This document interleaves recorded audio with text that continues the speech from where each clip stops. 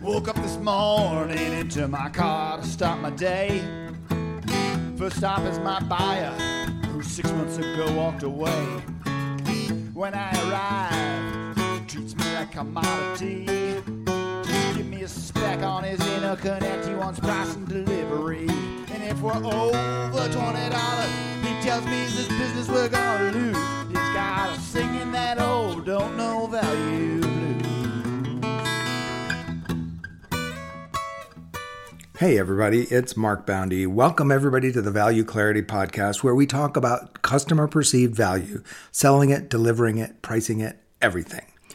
Today, my guest is me. I wanted to share with you a talk that I gave earlier this week. And in this talk, it kind of combined my sales and sales training, sales consulting with another project that I'm working on, and that is the Mediocrities project, which we'll let you know more about. And so I wanted to talk about mediocrity in sales. In the book that I've got, the upcoming project, we actually made up a fictional character. This character is a Greek philosopher named Mediocrities. And Mediocrities' teachings were far more successful than anybody else, any philosopher you have ever heard of, because more people practice mediocrity and are therefore followers of Mediocrities than ever. Now, Mediocrities isn't shoddy work, but it's satisficing work. It's being satisfied with the basics. The Greek or the Latin origins of the word mediocrity kind of tell what it really is. We use mediocre to mean bad, but really it just means good enough, accepting less. Medio is Latin for medium, and ocris is a tall, craggy mountain. So a mediocris is a medium tall mountain or an easy mountain to climb. It's, I got my steps in, I climbed a mountain. It was an easy one, but I climbed the mountain. So it's not staying home and eating potato chips, but it's not challenging yourself to be the best and to be great.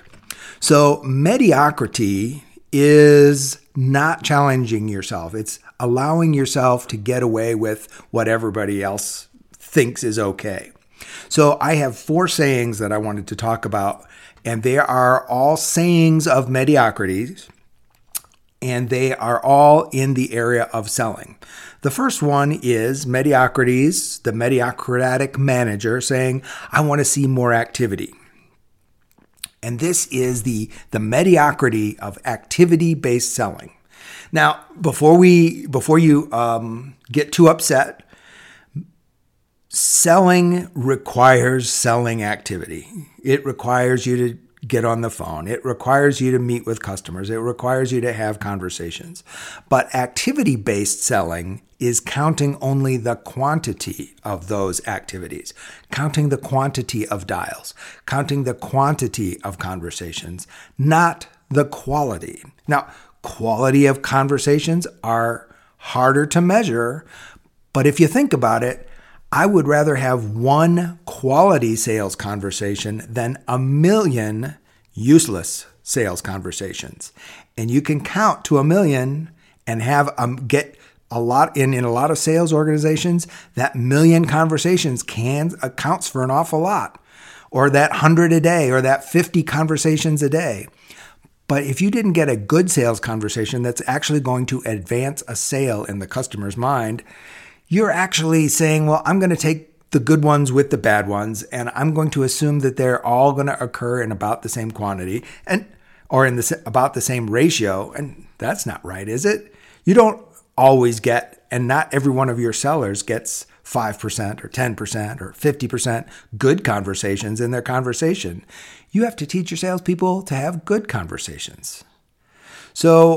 And that means you have to, as a sales manager, you have to know what a good sales conversation is like. And you have to have the courage to account for only good conversations and not count the crap conversations that don't move a sale forward. That means knowing the difference. That means living with a more subjective measurement system. But actually, the good conversations are the only ones that are going to move your sales forward. And when to tell what a good conversation is when you're talking to a customer about an outcome they want to achieve. If you have not talked to a customer about an outcome that they either aren't getting and want to get, used to get but aren't anymore, or desire to get for the first time, they aspire to get, that outcome delta, that gap in outcomes is what they want to change. And if you're not talking to them about an outcome aspiration, you're not moving them. You're not talking about any kind of a sale. Now, it's fair to talk to a customer to get them, a customer who starts the conversation not wanting an outcome and trying to get them to want an outcome. That can be considered selling. But if you don't move them to wanting that outcome, it's not a sales conversation. It's manager repellent. It's one of those conversations that I'm just going to have to click the counter so that my manager stops bugging me. Stop doing that. So remember, customers buy their own, they don't buy your product or service. They buy their own outcomes for their own reasons. And if you're talking to them about an outcome, then you're having a decent conversation, especially if it has to be an outcome that you're capable of delivering. So, 1, stop activity-based selling and start quality-based selling. Next, second bit of mediocrity, which is let's get them some sales training. This is actually talking in contravention or against my own interest, because there are people who come to me and say, hey, I've got a sales kickoff, or I've got a sales meeting. I just need to spend some money with you so that I can check it off my box, so I can tell my CEO that we tried some sales training and that we're going to be better at selling. Here's the actual truth of sales training. Sales is a behavior that you practice. Sales training, or any kind of training, actually, there's 2 kinds of training. One kind of training is when the content is about knowledge transfer. The other kind of training is about behavior modification. Knowledge transfer training is, where are the brochures located? How do I process a bid? If I win a sale, what's the process and who gets the pink copy, right? Where are the bathrooms located? Simple knowledge transfer where you teach somebody how to do something, and that knowledge is transferred and you have a reasonable expectation that they're going to do the right thing. Sales, on the other hand, is about behavior change. Selling behavior is something, it's a habit that you've got to create and then embed. Use the example of teaching you a golf swing or a tennis serve or how to bowl or anything like that. In 1/2 hour to an hour, I can teach you all of the basic fundamentals of the golf swing. I can teach them to you. Now, I can't teach you how to compete on the pro circuit in 1 hour with that training. The real change in your golfing skills is how you ingrain that training into your muscle memory, how you turn that into a behavior, into a habit that you repeat unconsciously. That's what sales training is like. So if you don't follow up a sales training event, now, if that sales training is your product training, giving, barfing out all the, the specs and the speeds and the feeds and the features and the benefits, which you can kind of expect people to know, that's one thing. But if it's how to take those benefits and convert them into an outcome, how to have a conversation about outcomes, how to ask great questions, how to structure a great interview so that you start with the easy questions and end with the ones that are more personal in nature after people get comfortable talking with you, all of that stuff, that takes behavior change. That's a behavior modification, and you can't get that behavior to change with just a sales training event, period. You need to combine that sales training event with a plan for and a plan to execute and executed coaching. Just like when I teach you a golf swing, you need to have a golf pro watching you swing hundreds of times and telling you what little thing in the training that I taught you at first that you're not doing this time. Here's the habit that I want you to create. Here's the habit. Here's the habit. Here's the habit. Here's what I want you to do. And so the people in most sales forces who are actually in a position to be able to deliver that kind of coaching are going to be the frontline sales manager. Sometimes a sales consultant can be brought in for some of that coaching, or a sales enablement person can be brought in for some of that coaching. But, if you've got one sales enablement person or a half a dozen sales enablement people for a huge sales team, you can't do that. The typical span of control of 8 to 12 sellers for a sales manager, I like 8 to 10. 10 is actually getting pretty wide for a sales manager who's expected to do coaching, to be able to watch you at work or listen to recordings and give you coaching about your behavior.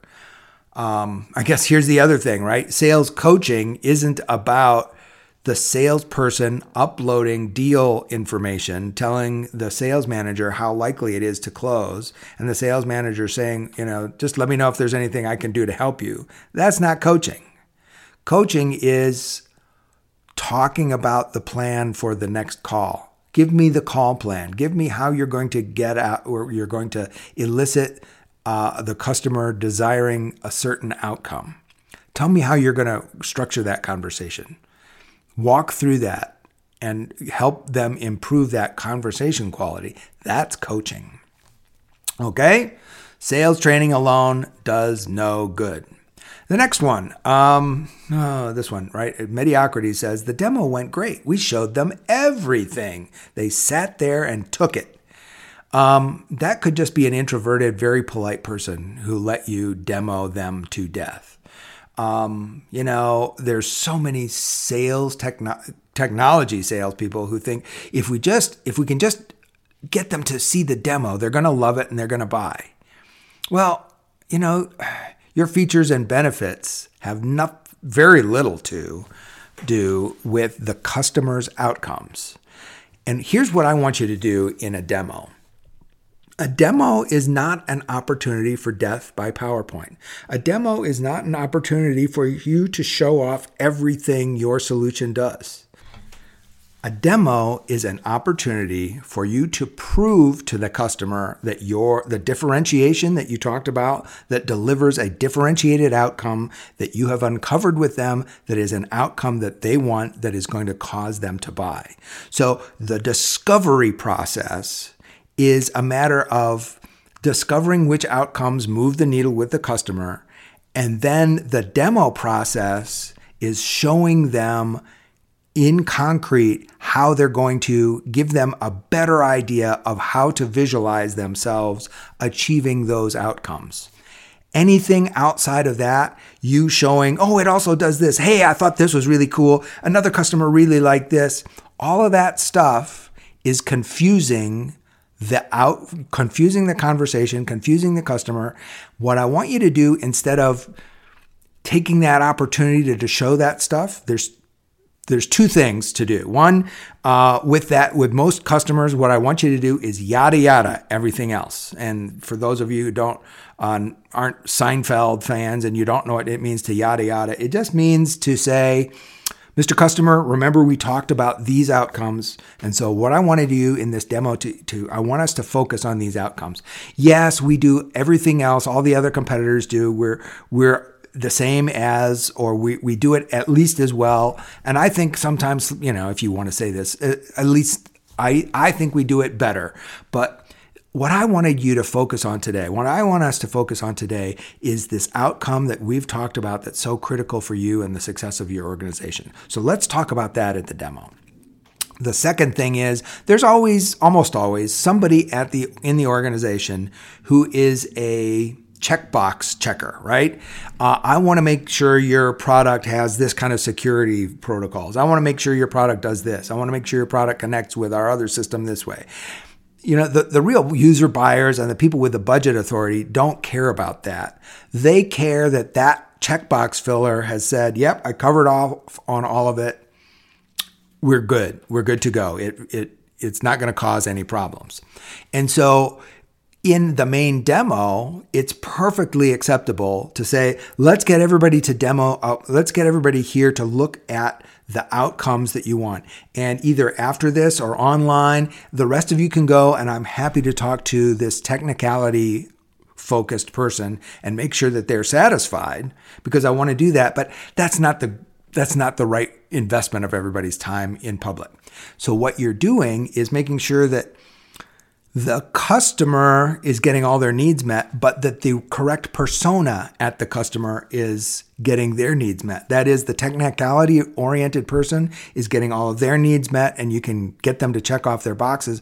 But everybody else, you do not want to dilute the message, the outcome-focused, value-focused message in a bunch of crap. Don't dilute it. Never ask your customer to play Where's Waldo with your value. Never crowd your value in so much crap that you're forcing your customer to sort through a torrent of BS so that they can refocus on what's important. So be very focused and very targeted in your demos. Here's one of my favorite ones. This mediocrities, right? We'll offer a price cut so that they buy. I've got news for you. I studied consumer behavior for years before I graduated from business school.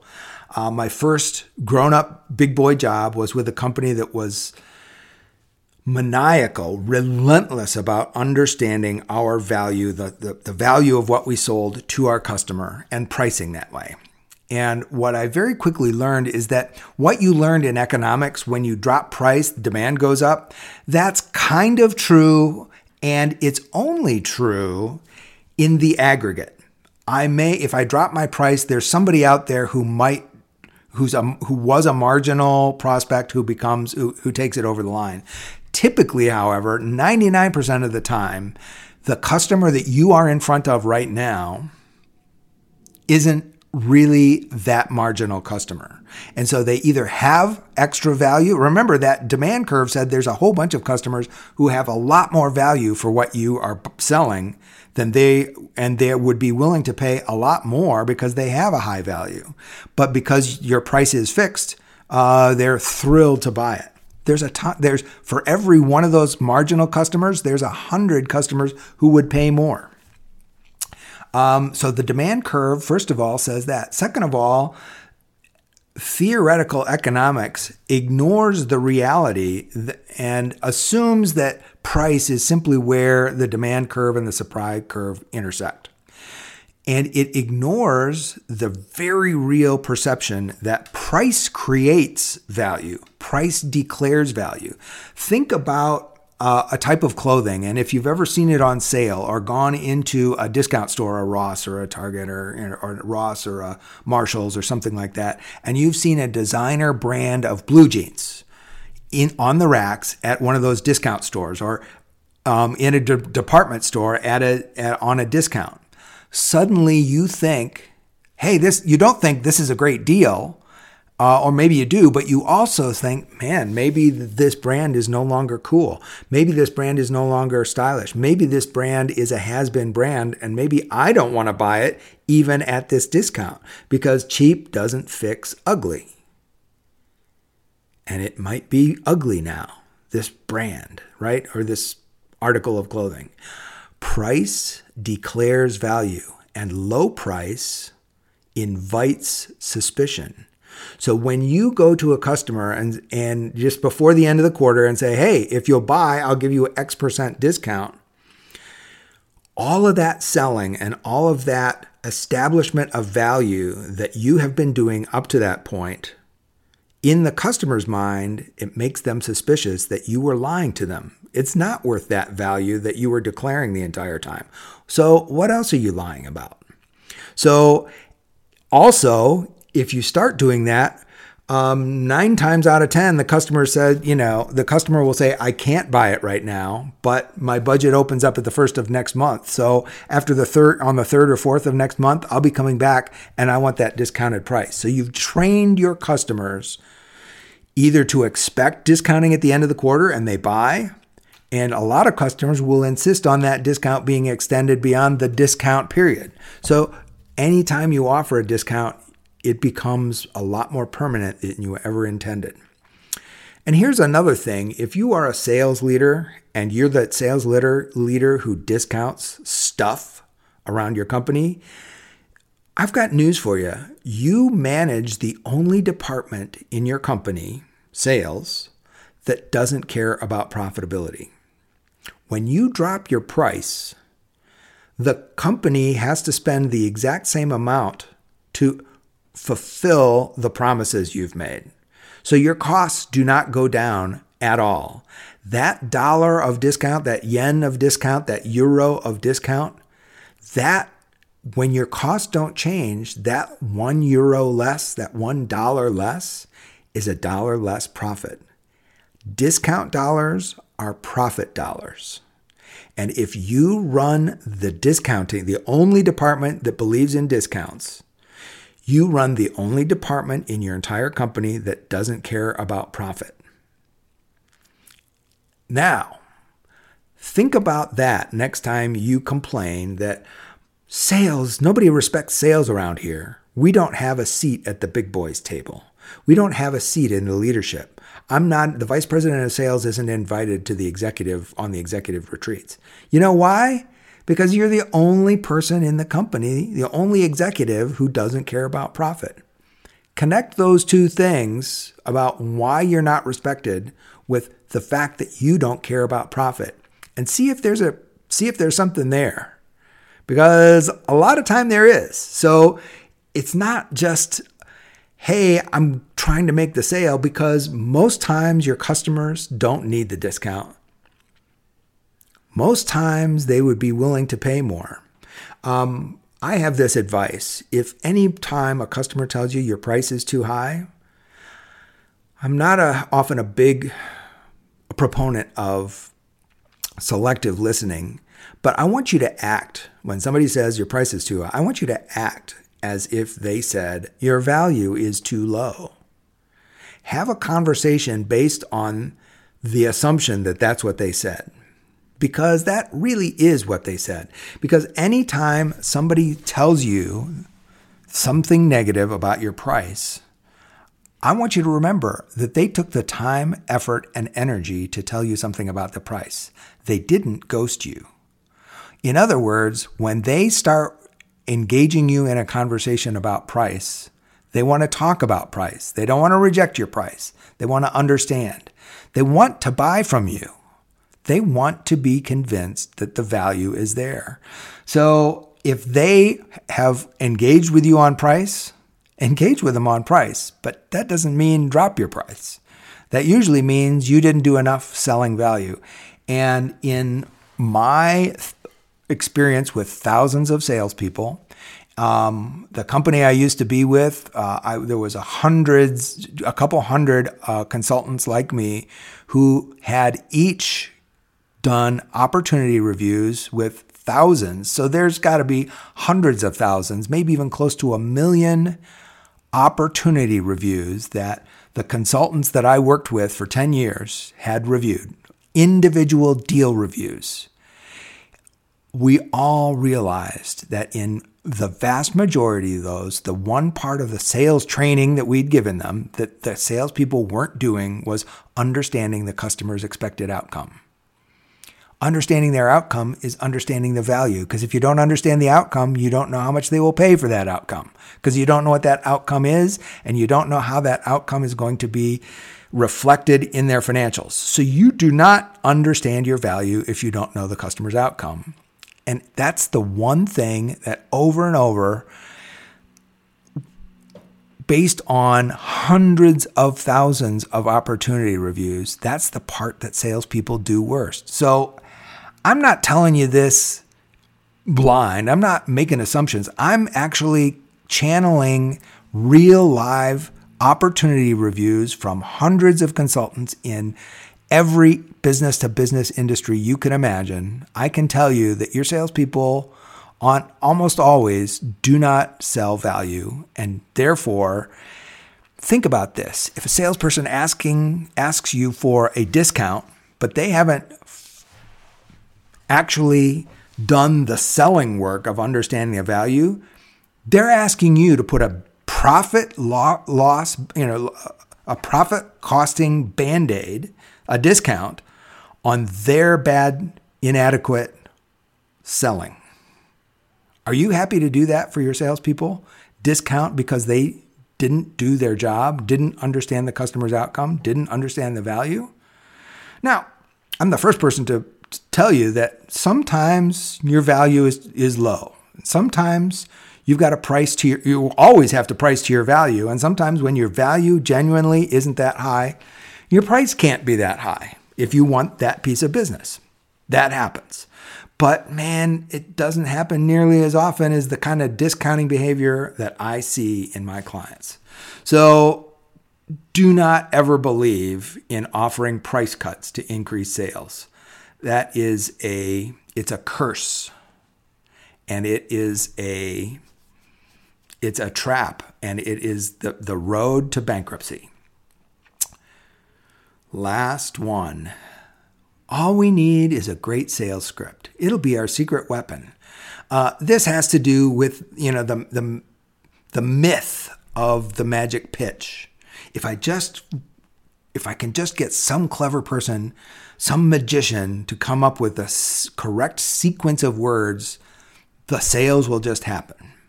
Well, human beings are too different, and organizations and customers are all too different from each other to actually have a magic script. There can be a script or a set of talking points, if you will, or a talk deck that is consistently able to get a first appointment. That can happen. Oftentimes that script or that set of talking points is actually specific to an industry and to a different type of persona or buying influence type.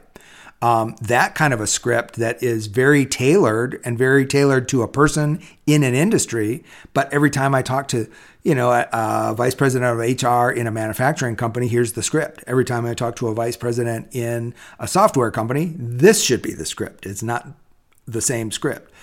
I'm all in on that. But there is no such thing as a one-size-fits-all sales approach, message. That idea died decades ago in consumer advertising and consumer sales. And in business to business, it's dead. It's just that we haven't realized it. Nobody loves death by PowerPoint. Nobody loves the magic script. And so what I want you to do, instead of believing in a magic script, believe in the magic of your customer's insight. So discover their aspirations, their pains, their motivations. Co-create desired outcomes. Demo those, and yada, yada, everything else. Confirm that they can envision themselves achieving those outcomes. Ask them what achieving those outcomes will do for them. What other outcomes happen when they achieve those primary outcomes? What are the secondary and offshoot and follow-on outcomes? Who else would love to have these outcomes? That is the magic formula, not the magic script. Okay, so here we are about just under half an hour. I hope this has been great for you. This has kind of been cathartic for me, talking about mediocrity in sales. I hope this helped. Remember that value only exists in each individual customer's mind, and you have to find out what that is. So value and selling value and talking about value is a lot more like brain surgery than you might have thought. Thanks for listening, and have a high-value day. He needs parts in a week. Maybe his current supplier screwed things up, put him up a creek. And I don't know why he wants 4,000 of our gold-plated thingamabobs with the custom unobtainium mojo option. What do you mean, the custom unobtainium mojo option cost us more than $20 by itself? Are you sure he knows that? Then why'd you tell me $20? Well, it ain't easy, cause value's in your buyer's brain. If you're selling on only your features, you're gonna drive both of you insane. And if you ignore your customers' outcomes, you're bound to be paying your dues, cause you'll be singing those old don't know value blues.